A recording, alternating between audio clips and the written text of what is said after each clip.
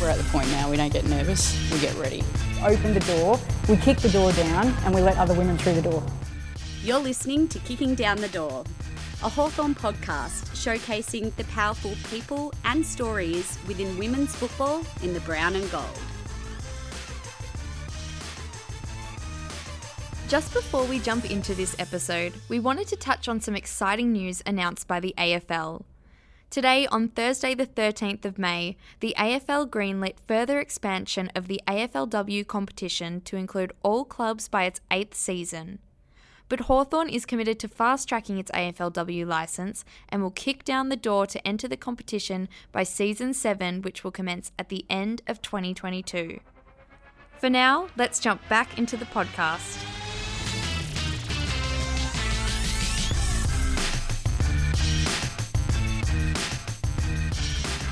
Welcome to episode 4 of Hawthorn's podcast series, Kicking Down the Door. I'm your host, Steph, and this episode I have a special guest joining me who came to the Hawks at the start of the 2021 season. She holds a very unique and important role as one of the team's runners on field. Welcome to the podcast, Ainslie Kemp. Oh, thank you for having me. Such a pleasure to have you. Ainslie, I feel like we have to quickly touch on the girls' win last weekend. They had a 62-point win against Darebin. How was it on game day? Were we ecstatic when the final siren went? Yes, of course. I think it was finally one of those games where things started to click. Our game plan starting to actually get some momentum and playing to our strengths, and I think the girls have a lot more confidence now because we've copped a few losses, but quite narrow losses. So getting that win and having a big one has really upped our confidence. And I believe we're still a chance for finals moving forward into the VFLW season. Do you reckon we can get there? I reckon if we put in and have a red hot crack, we will be flying, especially after the win on the weekend. Again, like I said, the girls kind of understand how the game plan works now and promotes a lot of scoring, so that's the one thing that we kind of need to focus on. But yeah, I think with such a young mixture of young girls learning off the new AFLW girls who are coming in each week, there's a bit of a healthier balance, so being able to learn off those and try and play to our strengths, and hopefully the next 4 games I think we have left. Yep. We'll hopefully get into the finals. Now, you started at the Hawks this season. You've come in as one of our runners. Can you tell us a bit about yourself and I guess how you came into the world of footy from the beginning? Oh, rightio. So starting back when I was 9, I was out at Trentham Football Club. If anyone knows where Trentham is, it's this cold little place that grows potatoes. And there was this one particular game where my uncle, who was president at the time, and I think he might even still be, they needed numbers, and so I just kind of jumped in, and there was I think one other girl playing at the time, and we basically, like Trentham, we were renowned for not having the greatest team, but we had a lot of spirit. So Spirit's what counts. Yeah, literally. So then I think we kicked 1 point that day, and I was the one who kicked the point. So I was pretty much hooked from then on, and I think I played 5 seasons at Trentham. When once I turned 13, I wasn't allowed to play anymore, and then I went to basketball for a bit. And when you say you weren't allowed to play anymore, is that because there wasn't any opportunity for your age group or a league that suited your ability, or chose not to play, injury-riddled? Oh, luckily I wasn't injury-riddled at 13, but can't say that now. But no, so there was no pathway at the time. There was in the more metro regions, but unfortunately me as a country gal didn't have a lot of those opportunities, and which is why I kind of switched to basketball, because the opportunities were there, but I'm not really passionate about that sport. So I guess once I got a bit older, and I think 2 years later, we made our own team in Kyneton, where I'm from, and then we kind of joined the Bendigo Junior Football League, and then from there was always a pathway. So it's nice to see girls now playing with under 12s and under 16s and 18s, and now they have a bit of a vision and a pathway to elite footy if they wanted to. And when you were at Kyneton, I believe you played 3 seasons there and won 3 best and fairest. Can you confirm or deny if that's true? Look, I'll confirm that one. But yeah, so I guess the Kyneton Footy Club helped us kind of then go into like the interleague. So we'd have our Bendigo interleague, and then from that we'd have our TAC teams, which was the kind of initially when I started there was only 3, so it was Sandringham, North Ballarat Rebels, which I played for, and Calder Cannons.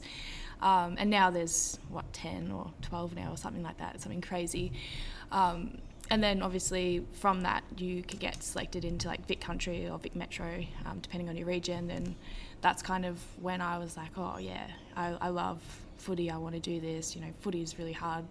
And kind of learnt about how you can kind of, I don't know, like I saw more of a pathway then, and then the announcement from the AFL came saying that we were going to start a AFLW league in 2020 at the time, and I was like, oh yeah, I'll be 23, so that'll be great. Like I have plenty of time to get there. And then I think I was in year 11 or 12, and they ended up saying, oh, 2017's the go, and I thought, oh God, better kick into gear here, better get fit, and then moved down to Melbourne and played at VU Western Spurs, and then ended up at Melbourne, which was nice. Fantastic, considering you had your eyes on that AFLW journey and really wanted to secure a spot on a team there. Can you take us back to the day you got drafted? I guess what emotions were running through you at the time? Yes, that day, best and most scary day of my life, I guess. I was lucky enough to be invited to the draft, so I had a feeling that I was going to get drafted, but then as the rounds go on, you're kind of, oh, am I going to get picked? Like this is such an awkward situation. I dressed up and everything. Yeah, I was like, oh no. But yeah, luckily I got picked up in the 11th round for the Ds, and it was just honestly a huge relief. And I hadn't really had much communication with the club, so I wasn't sure whether I was going to even go. A bit taken back. Yeah, I was like, oh, okay, that's not what I was expecting, but like, no, I'm going to roll with it. And then, from there, just a bit of relief. And then all of a sudden I was absolutely terrified because I knew that I had a lot of hard work ahead of me to play some good footy. And what was your first season with Melbourne like? How did you find the experience moving into a professional club? What was really different about the whole scenery and environment? I guess just the level of professionalism. I think coming from more of a broken pathway, I would say, I was able to get through on my talent, and I hadn't really developed the discipline for, your strength and conditioning side. And I'd never had a full pre-season before, so going into the AFLW pre-season, I was gassed. I think I ended up getting down to 62 kilos, and if you know my build, that is too light. It is so light.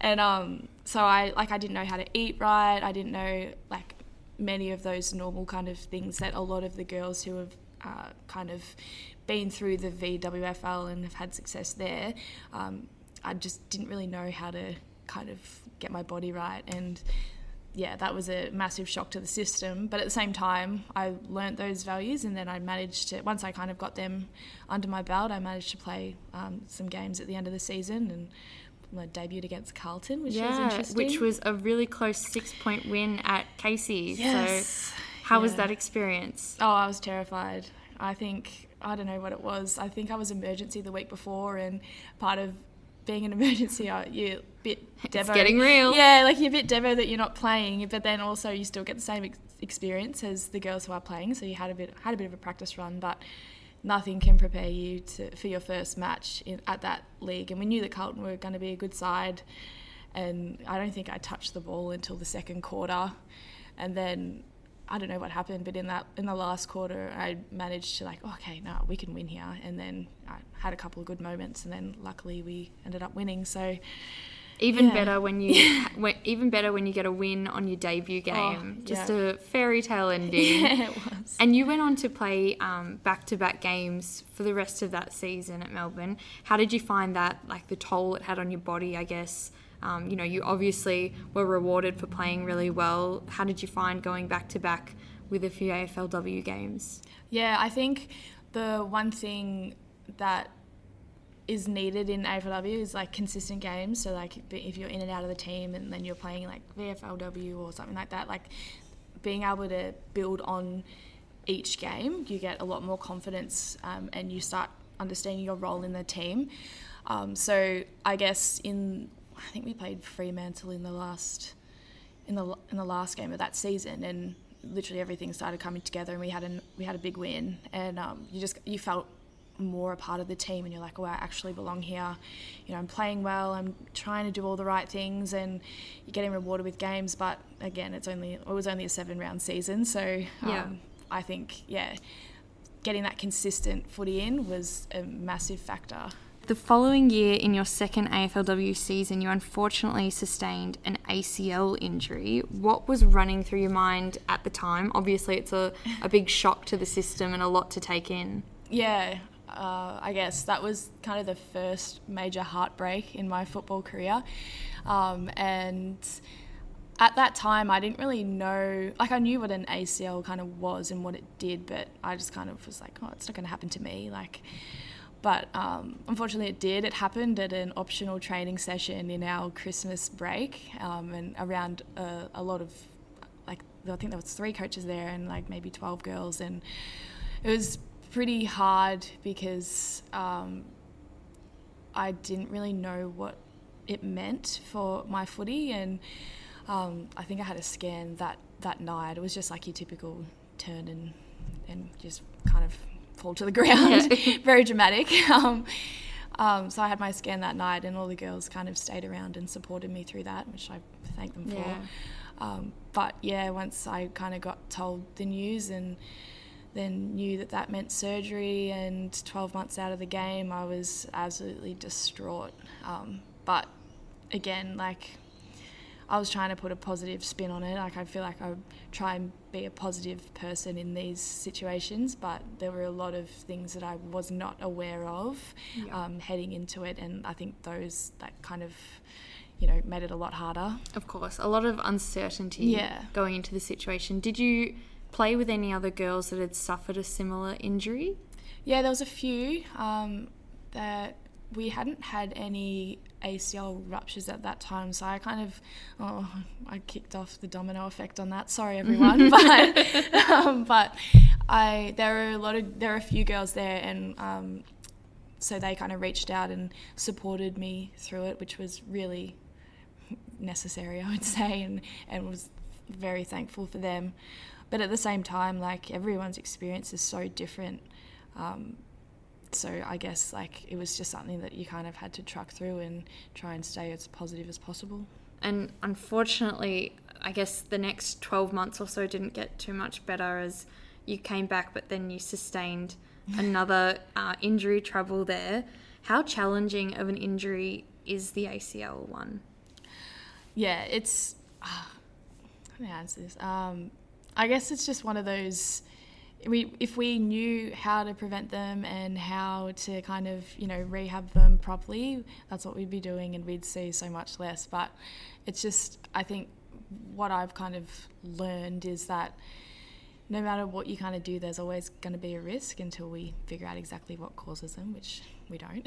But I think it's just heartbreaking because it's one of those injuries where you put in so much effort, and it takes up so much time out of your life and so much heartbreak, so much commitment, but it just kind of happened again, and I was really not happy about it. It takes a lot of toll on your character.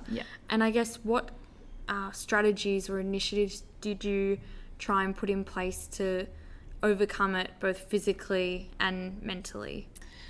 I think in my first rehab, I pushed through a lot of pain and even mental pain.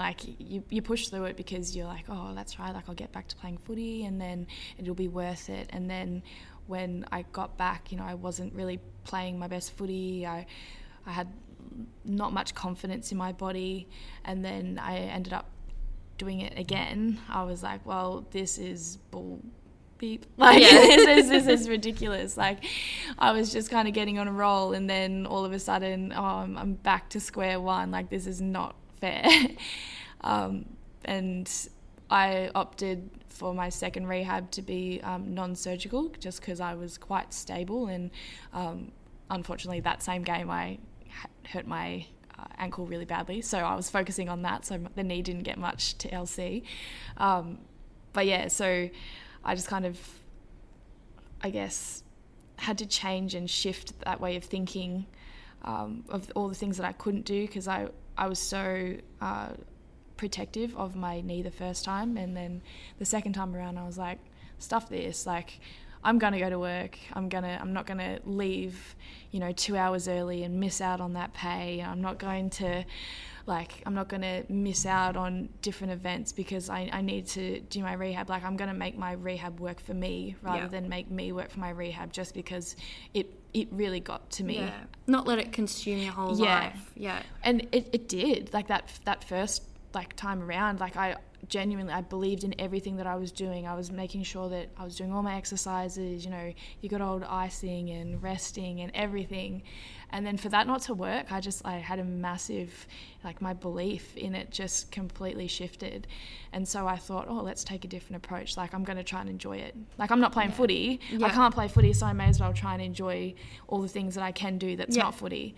And to be honest, I came into that third season and I was probably the most confident that I'd been, and I was really coming into my own with my personality and my belonging at the club again. I was like, okay, I'm starting to really think, I could be like a integral part of this team. And then the next part was played 2 games, and then I did my other knee, so that wasn't great. And I do think you have a really positive outlook on it, because just off the mic earlier, you told me that one of these injuries happened on Valentine's Day, and I have to get you to tell everyone what you thought was happening on Valentine's Day. Yeah, so for my third ACL, my left one, it was Valentine's Day, and I'm pretty sure my teammates were sick of me having to break the news to them that I'd done my knee again. So I tried to make it a bit funny, and I did the old roses are red, violets are blue, it's another ACL and an MCL too. so we get a great rhyme out of it. That's the main thing. You know what, that was probably one of my best comedic moments, but at the same time, it's how you cover up your trauma. So. Well, look, as one door closes, another one opens. Tell us how you came to the Hawks and how you crossed paths with the club. Yep. So I unfortunately got delisted from the Ds after my third ACL and had a bit of a identity crisis, I would say. As we all do. We all do. We all go through those stages. Yeah, you think footy's going to be there forever, but not always. And so I knew that footy has always been an important part of my life, not only just for fitness and all that stuff, but socially. It's something I love being a part of, and I'm a kind of person who likes to know lots of different people. And I was looking for a team, and there was a couple of teams that approached me, one of them Hawthorn, and I don't know, I spoke to Beck on the phone, and I just really agreed with everything that she was saying about the establishment of the AFLW team and the approach that they were going with that. And I just kind of thought, this is a great opportunity, and Hawthorn has been very supportive of their women's teams, and I just thought, let's do it. And now here I am. How did you get the opportunity to, I guess, specifically be a runner? Well, I guess one of the things that I did say to Beck was how I didn't want to play. Didn't want to play this season, basically. But I do have a lot of knowledge of the game, and I knew that at the time Hawthorn had a very young, kind of an inexperienced side, and I thought, well, the best thing to be able to be involved with that is to being around the girls. And Beck said to me, well, you could be our runner. And I was like, you got to be really, really fit to be a runner. But, I'll work on it. I'll get there. But yes, goes to the gym that night. To the gym. I'm like, well, let's try and run a little bit. But so initially when I got here, I wasn't training or anything, and then now it's kind of a part of my rehab in a way. So I try and get my Ks up. But I guess I just want to really be around the girls, and I feel like I'm pretty good at making connections with people and being able to address issues throughout the game and finding a way that a player will respond to it is quite challenging, but being a part of the group as well makes that a lot easier. I guess that's kind of the answer. Yeah, and for those who maybe aren't really well versed on what being a runner entails, I guess you're the primary communicator, I would think, between the coaches box, interchange bench and the players. Can you describe what happens on game day and what your routine is? Yeah, sure. So luckily now we have 2 runners. So you're not doing all the heavy running? It's not just me. So shout out to Stiffy. She runs the rotation, so she'll go out and tell the girls when they're on and off and make the on-field changes. Mine's a bit different. I'll be receiving messages from the coaches or other players as well, from the players to the coaches, and some of them aren't quite positive comments, so you have to find a way to spin the messages to the player so that they're aware of what's going to happen and answer any questions that they might have. Basically just being that little buffer from the coaches to the players and then the players to the coaches, but trying to make sure it's effective. A very integral role. I think you've got to do a lot of quick thinking as to how you can spin some of those comments. Spinning a spray. Yeah. Yeah, no. The girls have been... I think the best part is the girls are like sponges. They are so... they're ready to learn and they're willing to kind of do whatever they can to be a part of the club, and especially with a lot of the new ins with the AFLW girls coming back, even more so they want to learn and better themselves. So anything you kind of say out to them on the field, they're more than willing to soak up and apply that. And what do you think the biggest challenges are about being a runner? I think the hardest part as a runner, but also as a past player, is running away from the football and not trying to run towards it. I love that. It's a very honest answer. I guess trying to get to the mids in a contest is quite difficult, and then trying to figure out how you're going to convey a message to the specific player that's on the other side of the field, but you don't really want the opposition to hear it. So trying to get out there and not give away a free kick, that's probably the hardest part. Do you have any, hand gestures or Morse code that you're doing on field when that situation arises? I guess the good old, I don't know, there's a lot of hand gestures that go on, but probably not as much that I can think of. I'll try and get out to him, give him a tap on the back, but that's pretty much all I do. Would you say what you enjoy most about the role is that connection piece to the players and the coaches and being a part of the team? Yeah, 100%. Still feel a part of the team, and I think also as a player, you kind of understand how a player is on the field is thinking in that time. So if something doesn't quite match, like if I was to run out to someone and say something that Beck or one of the other coaches has said to me, I'll be like, well, they mightn't quite understand that because I know that they're thinking about this, or you ask them how they're going and they're like, oh, I did this because of that, and you're like, okay, however, then we need to think of it this way. So it's trying to find the most efficient way of communicating to them, with them being able to understand it on the field immediately and make that change, which is difficult, but it's very enjoyable. What have you made of your season at the Hawks so far? How have you found the whole experience being at the Brown and Gold? Brown and Gold, no, it's been really good. I just really agree with the way that they're approaching, trying to get a license and just the general culture of the club. I think they're very receptive in allowing people to be unique, and they fit people into their culture rather than creating a culture that players must fit in. I think that's really important to feel like you belong at a club. And I guess that it's something that, because we're establishing something so new, the feedback and everything is always taken on board, and they genuinely want to, put their foot in the door for these licenses and moving ahead. And I just think, I just really agree with that. I think, feedback is key, and they're hoping to, create something that is kind of everlasting. Yeah. And what's been a highlight for you this season at the Hawks? I think each individual's development is something that's really, that I've kind of noticed a lot. We obviously haven't had a lot of wins, but the losses that we've had have been really narrow. And like what I was saying before is, we're not far off, and the girls are really starting to believe that now, and they're noticing that, the game plan works, my strengths really do fit into this game plan, and seeing how all the girls are starting to really fit into that is really exciting, because I know at the start of the season there was a lot of uncertainty about am I going to play, or am I going to be able to fit into this team, and whoever has stuck with it and has done well with it, they're playing, and they're an integral part of the team, and I think that's really important.